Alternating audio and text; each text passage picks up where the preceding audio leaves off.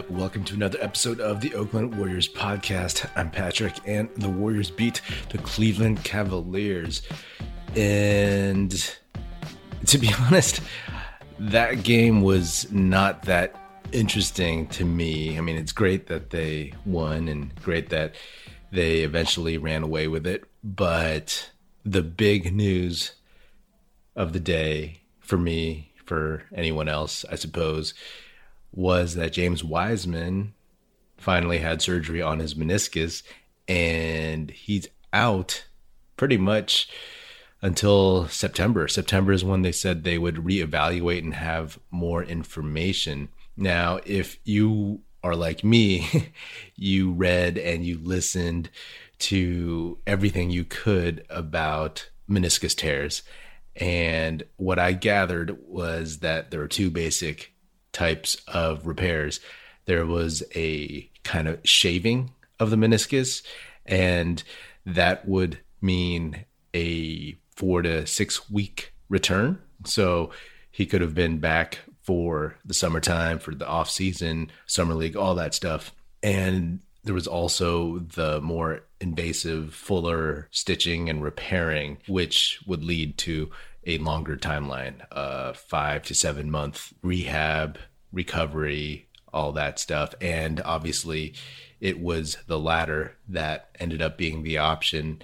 Not a doctor. I have no idea if that's something that they figure out once they go in and actually see it, or if that's something that they figure out beforehand and they decide what the course of action is. I don't know. Some of you out there may know way better than me, but they didn't really give too much info ahead of time on what they were going to do. The difference is, beyond the timeline, is that the fuller repair, the longer timeline of having a better, fuller recovery, that there will be less long-term issues. I guess shaving it would have meant there would have been less cushion in his knee. And for a dude who plays basketball and a dude who is 7 feet tall with athleticism like he has, I'm guessing that was just overall the better option. And in the bigger picture, that's great. You know, he's young. He has his whole career ahead of him, and we want to see him as healthy as possible. But honestly, like, it sucks. It sucks that he just got injured. Injuries happen. I mean, the next game, Jamal Murray tore his ACL. But this basically means, like, by the time the fall rolls around, he will have played about 43 organized real games in 2 years, if you count his 3 games at Memphis and then his 39, 40 games he played for the Warriors. That's not a lot, you know, and because he hasn't gotten enough reps, his basketball feel, we all know, has been a little off, a little bit more of a steeper learning curve. The fact that he won't get a summer league, the fact that he loses momentum again, just like he did when he started the season with COVID. He hurt his wrist. He missed games because of COVID contact tracing and missing a COVID test, like all these little hiccups. This is a massive hiccup, just again, when he was starting to get into a rhythm and show his real abilities. The Warriors wanted him to play with the Team USA select team, and those experiences are always good because you're amongst your peers.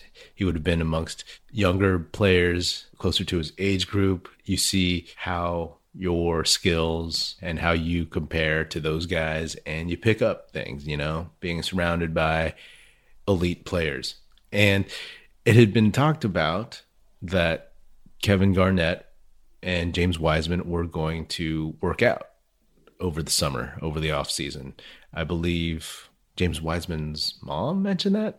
And if that were true, I mean, that's something that everybody wanted, because out of all the people he could have trained with, KG, in terms of his size, his intensity, his background, is the exact kind of guy that Wiseman would have benefited from. Just, I mean, the intensity alone, KG's vibe. Wiseman is so laid back, you know, so emotionless on the court. You know, a month ago, I think I did an episode saying that James Wiseman just needs more dog in him. And Kevin Garnett is the definition of dog. Fiery, getting in people's faces, you know, just competing. Again, I don't know if they were really going to meet up and train and work out and whatever But now that's definitely not happening. Maybe they'll still get together and talk basketball. Maybe they'll still get together to go over film.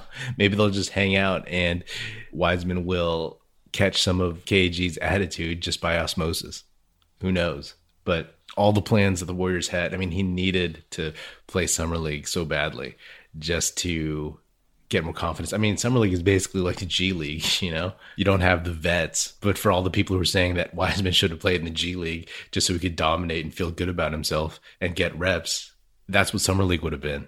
He would have killed it. I mean, we could have seen him play against some of the top draftees. I don't know. It's not all doom and gloom, I suppose, assuming everyone's correct and he'll be fine. Hopefully he doesn't lose anything in terms of his agility, athleticism, and hopefully his career overall isn't affected by this. A lot of dudes come back from meniscus tears all the time. So I guess this also means that the Warriors can't evaluate him. And going into next season, they can't yet count on him being like their center in crunch time. Sure, he might start again, but who are they going to close with? They're going to need another veteran big. Does that mean bringing back Marquise Chris? Does that mean trying to get an old head? Like maybe bring back JaVale McGee just so you have another 7-foot body in case you need him, in case Wiseman isn't available. So it changes the dynamics of what they were going to do for next season in general. It sucks because, you know, in life, you just want to see when someone has like talents and potential and physical abilities and whatever. You just want to see what they can do. You want to see these people reach their ceiling to show you something that you've never seen before, to show you something that's amazing and to do maybe the unexpected. When people are given gifts like that, like Wiseman has, you want to see what they can accomplish with those gifts. You know, hopefully this doesn't alter his trajectory. You know, I mean, it was the same thing when Clay got hurt. Again, everybody just sees him as a jump shooter, like a guy who runs off screens, but he was coming into his own as an all-around basketball player. And the fact that we might not see where he was going to go with that is a bummer. And Wiseman, much younger, not as serious of an injury, knock on wood, but hopefully he just kind of keeps going like on the same path he was before. Maybe a little delayed, but hopefully he'll get there. Anyway, about the game, the Warriors beat the Cavs. Great. The one thing I'll say is Juan Toscano-Anderson. Again, if that dude can start hitting, if that dude can hit 3-point shots at like a 35% to 38% range with the way he plays, the intensity, he's going to be a very, very, very good player. He's going to be a very good piece for any team, and he's going to make a lot of money. I really like that dude. I like his attitude. I like his get in people's faces, his kind of Oakland vibe, you know?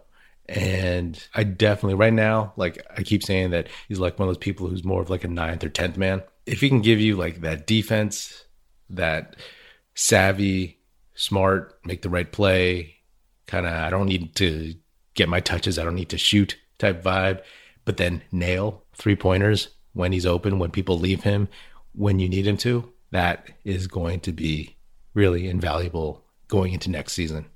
The Warriors get the Boston Celtics in Boston on Saturday. That should be an interesting game. The Warriors have feasted on some bad teams in the last couple games.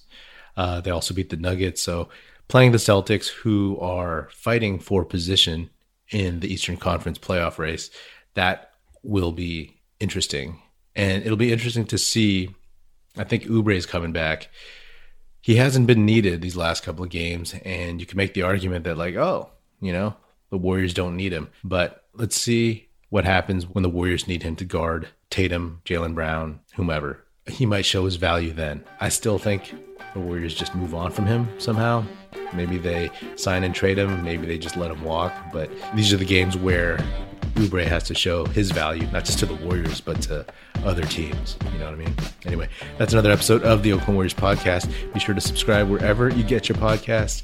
Feel free to hit me up on Twitter at Oakland Warriors or at Patrick Epino, EPINO. Check us out at oaklandwarriors.com, and be sure to tell your fellow Warrior fan friends to listen and subscribe and give us a rating. The Oakland Warriors podcast is produced by National Film Society. That's it.